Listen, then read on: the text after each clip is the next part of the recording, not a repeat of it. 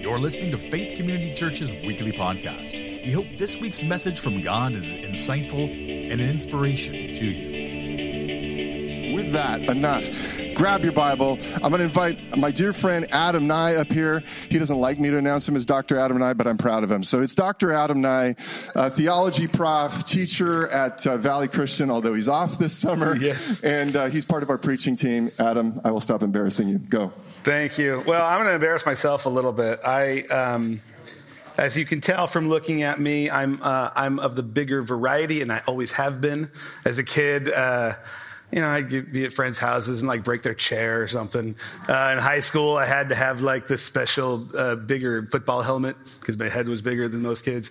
And today, I told Andy I wanted to use his iPad podium, and I'm like, yeah, it fits. I swear it fits. And this is the clip right there that broke it off.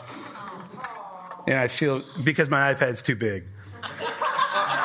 And I don't know why that struck deeper feelings than it did. I'm going to pray. Father, thank you so much for this morning. Thank you for your goodness to us. Thank you for this study we've been doing through chapter 8 of the book of Romans. It is a powerhouse. It's honestly kind of tough to fully get how much you say in such a short space. But I pray that you would open our hearts and our minds and our souls this morning to just receive the power of this dense proclamation of the gospel. And I pray these things in Jesus' name. Amen. So as Andy said, I teach high school for a living. I teach high school Bible. I teach a class on Christian doctrine to people that are 15 years old. I try to teach them about the deepest areas of Christian belief. It's a lot of fun. Almost all the time it is. It has its challenges. And one of the biggest challenges is where was your head when you were 15? What was the scope of things you cared about? I know where mine was.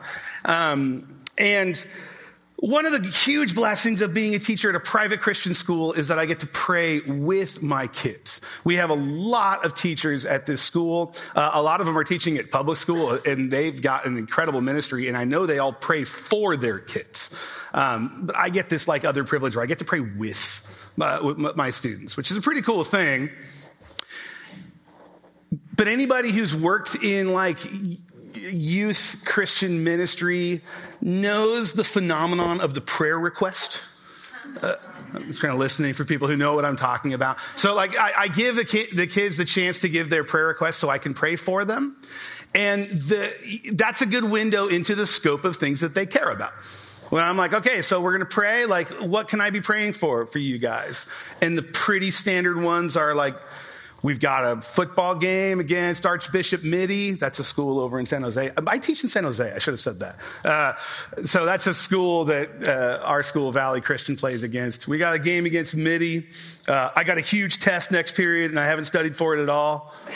It's a very common prayer request. It also is a clear indicator to me that student will not be listening to me during that class period. They'll be prepping for that test. And yeah, they're asking God to do a miracle of giving them all the answers on the test. And believe it or not, there is I pray that my mom will stop being stupid and let me go to the party on Saturday and that kind of thing. I'm you want me to pray that your mom stops being stupid? Okay. All right. So the blessing and challenge that comes with that is I want to fully affirm that God cares about all of that stuff. He cares about that football game. He cares about that test. He cares about the party.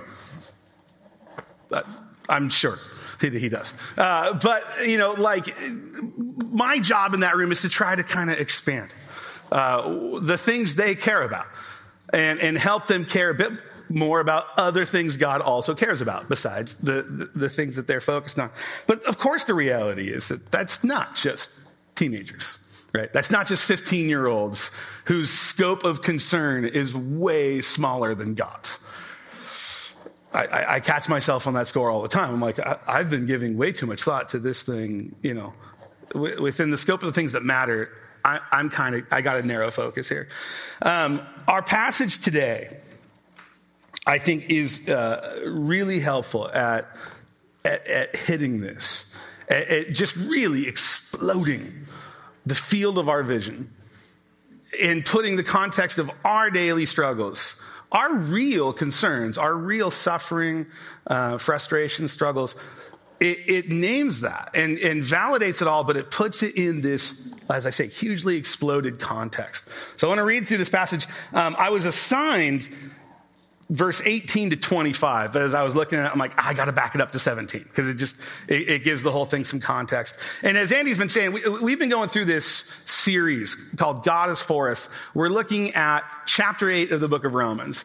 And if you know the Bible and kind of the history of the Bible, the book of Romans has been just this hugely powerful, impactful book within the Bible. It has sparked revivals and reformations and renewal movements throughout church history. And then this chapter within the book of Romans, chapter 8,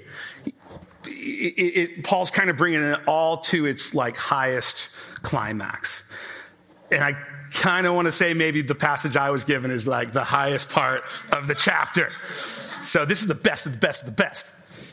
So let's dig in. Verse 17. Yeah, we'll get it up on the board. Now, if we are children of God, then we are heirs of God and co-heirs with Christ, if indeed we share in his sufferings, in order that we also may share in his glory. I consider that our present sufferings are not worth comparing with the glory that will be revealed in us. For the creation waits in eager expectation for the children of God to be revealed. For the creation was subjected to frustration, not by its own choice, but by the will of the one who subjected it, in hope that the creation itself will be liberated from its bondage to decay and brought into the freedom and glory of the children of God. We know that the whole creation has been groaning as in the pains of childbirth right up to the present time. Not only so, but we ourselves, who have the first fruits of the Spirit, groan inwardly as we wait eagerly for our adoption to sonship, the redemption of our bodies. For in this hope we were saved. But hope that is seen is no hope at all. Who hopes for what they already have? But if we hope for what we do not have, we wait for it patiently. There's a lot there. But like I said, this passage, I see it acknowledging and validating the suffering that we experience. I mean, like in the immediate context, if you know the kind of first century, the church is going through some specific things. It's going through like early stage pains of its like infant life, getting along across huge cultural divides, trying to survive with like a questionable legal status within the Roman Empire, especially in this city, the city of Rome, where Paul's writing this letter. But it's also just acknowledging the us of it all, the we followers of Christ, we human beings. We have suffering in the present time. And Paul, when he says, what is the language he uses there? I consider that our present sufferings are not worth comparing. That does sound kind of minimizing, but it doesn't totally, deny that reality. It acknowledges and it validates the fact that we do have these present sufferings, but it puts them in a broader context than we are naturally likely to do. First of all, our sufferings are put in the context of Christ's, which is powerful by itself, right? Because we know that Christ suffered. And most days what I'm going through is not that comparable to what Christ went through, right, in his sufferings. But the power in drawing those together is to see that even those sufferings were redemptive, right? God brought about the salvation of the world through Christ's sufferings. And that means he can make my suffering redemptive as well, right? Paul uses this language of like suffering with Christ. That's a powerful way to contextualize my sufferings. It's not just me. I'm not just sort of doing this on my own. I'm participating in the sufferings of Christ. That's the first sort of recontextualization. But then second, Paul puts them in sort of like timeline context, right? Our present sufferings are put in the larger context of the glory that will be revealed in us. The present being put in the light of the future. But even there, the context is exploded even more when he starts talking about creation's sufferings. And that, at least as I read this chapter, is kind of a weird move, right? That he's moving from like talking about the struggles we have to like creation itself groaning and waiting for redemption. This pulls us back, especially when he says, creation itself was subjected to frustration. That's a reference to Genesis 3. That's a reference to the fall. That like when there was human sin in the garden, there was this cascading set of consequences to that, of frustrations. And so that's the context Paul's pulling us back to. Pulling us kind of out of ourselves to look at the whole universe. Creation groans as in the pains of childbirth right up to now, to the present time. Creation waits in eager expectation for the children of God to be revealed. Creation itself will be liberated from its bondage to decay and brought into the freedom and glory of the children of God. It's really like personifying the universe. Fancy word, anthropomorphizing, right? Thinking of like the planet, the cosmos, all of creation as like participating with us in our deep desire to be redeemed and liberated from our struggles. We're not alone in that. That's all shared. All of this points to this bigger biblical story about the relationship between God, us, and the world. And I think a lot of us tend to chop those relationships up and isolate them from one another. We have a difficult time kind of keeping these three aspects together. God, myself, and then like the world. Oftentimes I'll think about God and his work with the world. He's keeping the planets rotating. He's keeping all the rivers running. He's got a lot going on. And when I think that way, my problems seem too small, right? I leave myself sort of out of that picture of what God's really up to. But then when I look at myself and my relationship with the world, then I end up kind of leaving God out of that.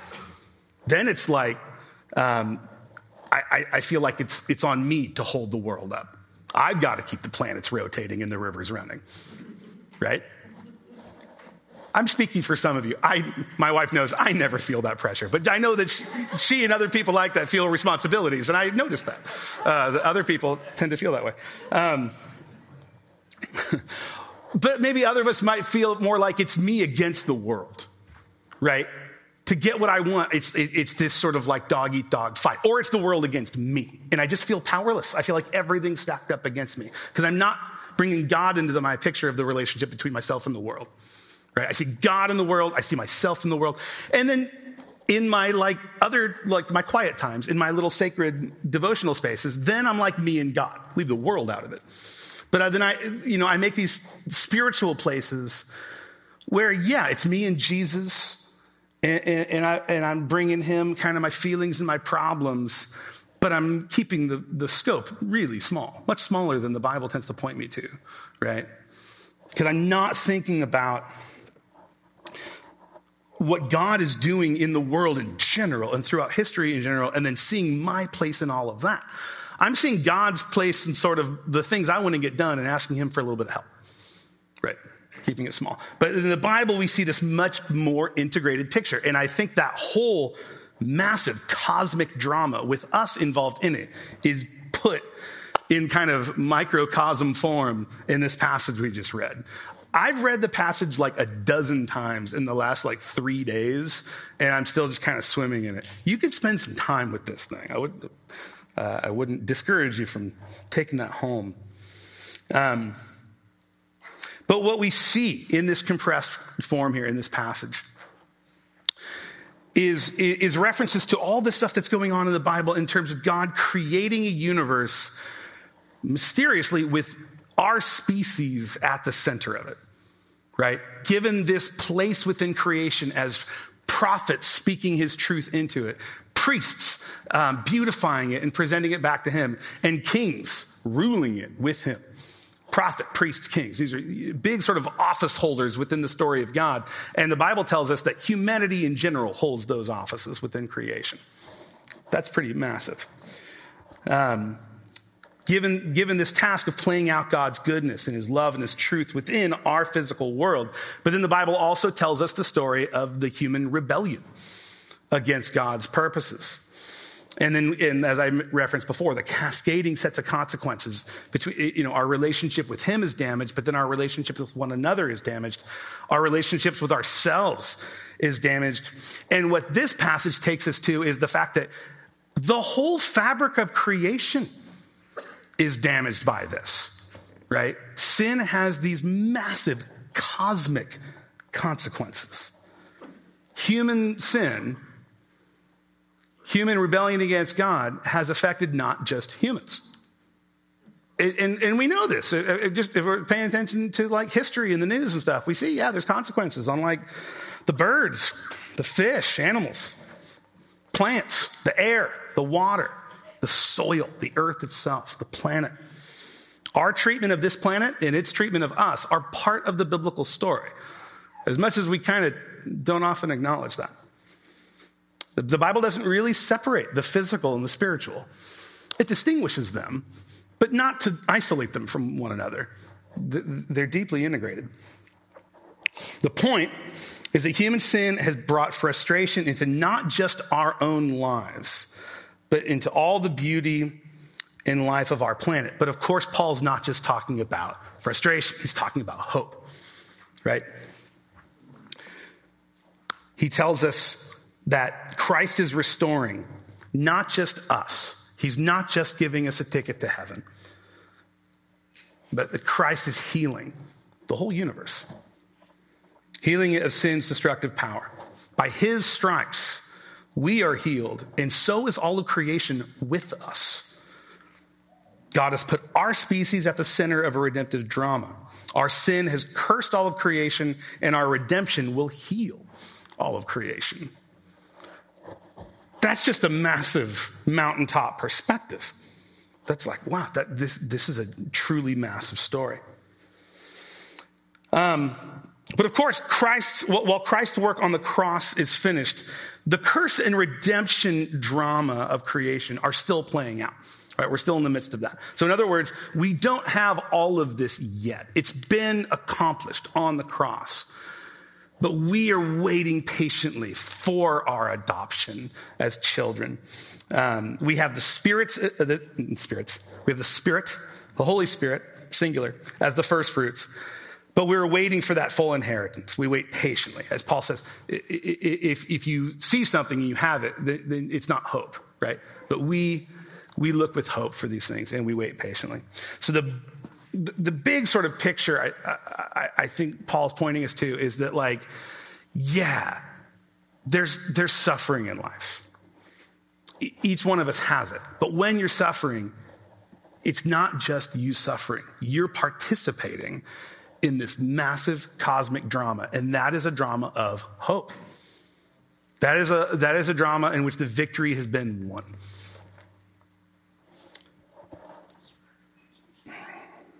Our vision gets narrowed. So how do we keep all that in perspective? You get these moments when you're doing sort of a Bible study or you're at church where you're like, wow, this is all really, really powerful. But then there's like the parking ticket on your windshield, or somebody does something and you're like, and you're just like, why is the world against me? Why is it always me? And, we kind of get back down to like these sort of pettier perspectives. Andy said last week, I think really powerfully, what this means is we have to like preach the gospel to ourselves repeatedly. It's kind of an ongoing work. It's not something you sort of get right one time in your Bible study and you're like, got it. No, this is something that we have to sort of work into ourselves deeply. That's what I was talking about before with my high school students, right? That like, it's day in, day out. I'm trying to teach them this big stuff, but then the focus tends to revert. I got the football game. I got the test. I got my mom, all that kind of stuff. So My answer within my classroom, it's not a popular one I tend to find, but it's rituals, right? I make my students, so we pray. I get them 2 or 3 times a week because we're on an alternating block schedule, like A, B, right? So we pray every time we meet. The last class of the week, whether it's a Thursday or Friday, is the day that I take the prayer requests. I pray that their mom will stop being stupid. I pray for the little things because God cares about them. I never want to make them feel like that stuff is too small. It's not. But on the first day of the week, I make them stand up and we do the Lord's Prayer and the Nicene Creed. And we do it every week, and the eyes just keep rolling. Every Monday, I'm like, all right, stand up, let's do it. And they're like, because they already have their phone out, and I'm going to put the phone down. Stand up, let's do these things. And I acknowledge, I talk them through this stuff. Like, I know it's not just sort of as kind of modern Americans, as like Christians in America, we tend to have a pretty negative view of ritual, right? We hear the word ritual, we think sort of dead, rote, going through the motions, and we think of our relationship with Jesus, and we want to be like, I don't know, whatever that is. We want it to be all kind of like alive and exciting, and everything's always new. We have this picture of like the old dusty dry bones when we think of like spiritual rituals. And we want sort of the blood pumping. But I always remind people, I'm like, yeah, but you still want the bones. Otherwise, it's just a bunch of guts on the floor, right? You need the blood pumping through like a healthy, integrated sort of body. So the answer to the dead ritual, mindless, rote ritual, to me is not no ritual, right? That just becomes chaos. That's an undisciplined life. The answer is mindful, life-giving, thoughtful ritual, and that's hard. It means doing the same thing a lot and bringing your full intentions, your full presence into it every time. So I'm actually going to have us do this a little bit. I'm going to invite the band up, and I want to put the Lord's Prayer up on the board. The Nicene Creed is on our website, by the way. I'm always happy to see that. It's like the doctrinal statement of our church, and if you all wanted to go an extra hour, I'd go over that too. But for the sake of brevity, we'll just do the Lord's Prayer this morning. But I want to put it on the board, and before we actually pray it, I leave in the thys and the thous. I do kind of the older translation of it. And I always, tell my students about why that is. To me, this is not the way Jesus spoke it. Jesus did not speak Old English. That's not the reason I leave it that way.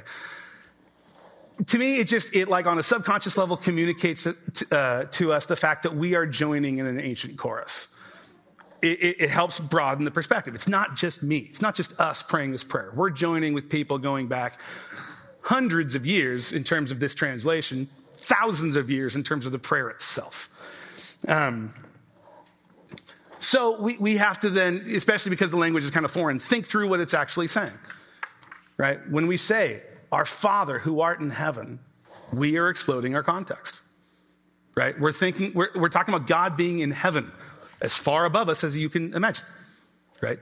He is the God of all the universe, of all creation, yet we're calling him our Father, right? It has this powerful integration of the most broad, transcendent context and the most intimate me and God perspective. He's my Father, he's our Father, he's also the God of the whole universe.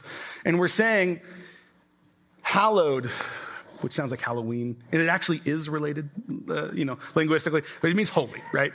Holy, your name is holy. Your kingdom come, you be king, which means your will be done on earth as it is in heaven. How much better could we remove ourselves from the picture of our focus, right? God, have your will be done. I need to stop thinking about how to get my will done all the time. Let me focus on you and your will. But then our concerns are there. They're validated. They're present. God, give us this day our daily bread. That's not the way we would express, I think, our desires to have our needs met. If I was to write the prayer, it would probably be like, God, give me this day enough bread for the rest of my life so I never have to think about bread again. And that's not the way Jesus teaches us to pray, right? Give us this day our daily bread, satisfying just the actual need, not the larger desires. Forgive us our trespasses, acknowledging that we're sinners. We don't like to do that, but this makes us do that. We trespass. Forgive us our trespasses as we forgive those who trespass against us. Something we like to do even less than acknowledge that we sin is forgive those who sin against us. Lead us not into temptation, but deliver us from evil. Or in some older translations, deliver us from the evil one. All of this acknowledging that we live in the context of a spiritual battle. It's real. It's not just sort of me trying to get through my life. There are stakes involved. There really is an enemy of my soul, and we're entrusting God to lead us, not into his ways, but deliver us from that.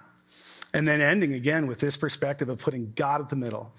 Thine is the kingdom, the power, and the glory forever and ever. An ultimate sort of hope perspective.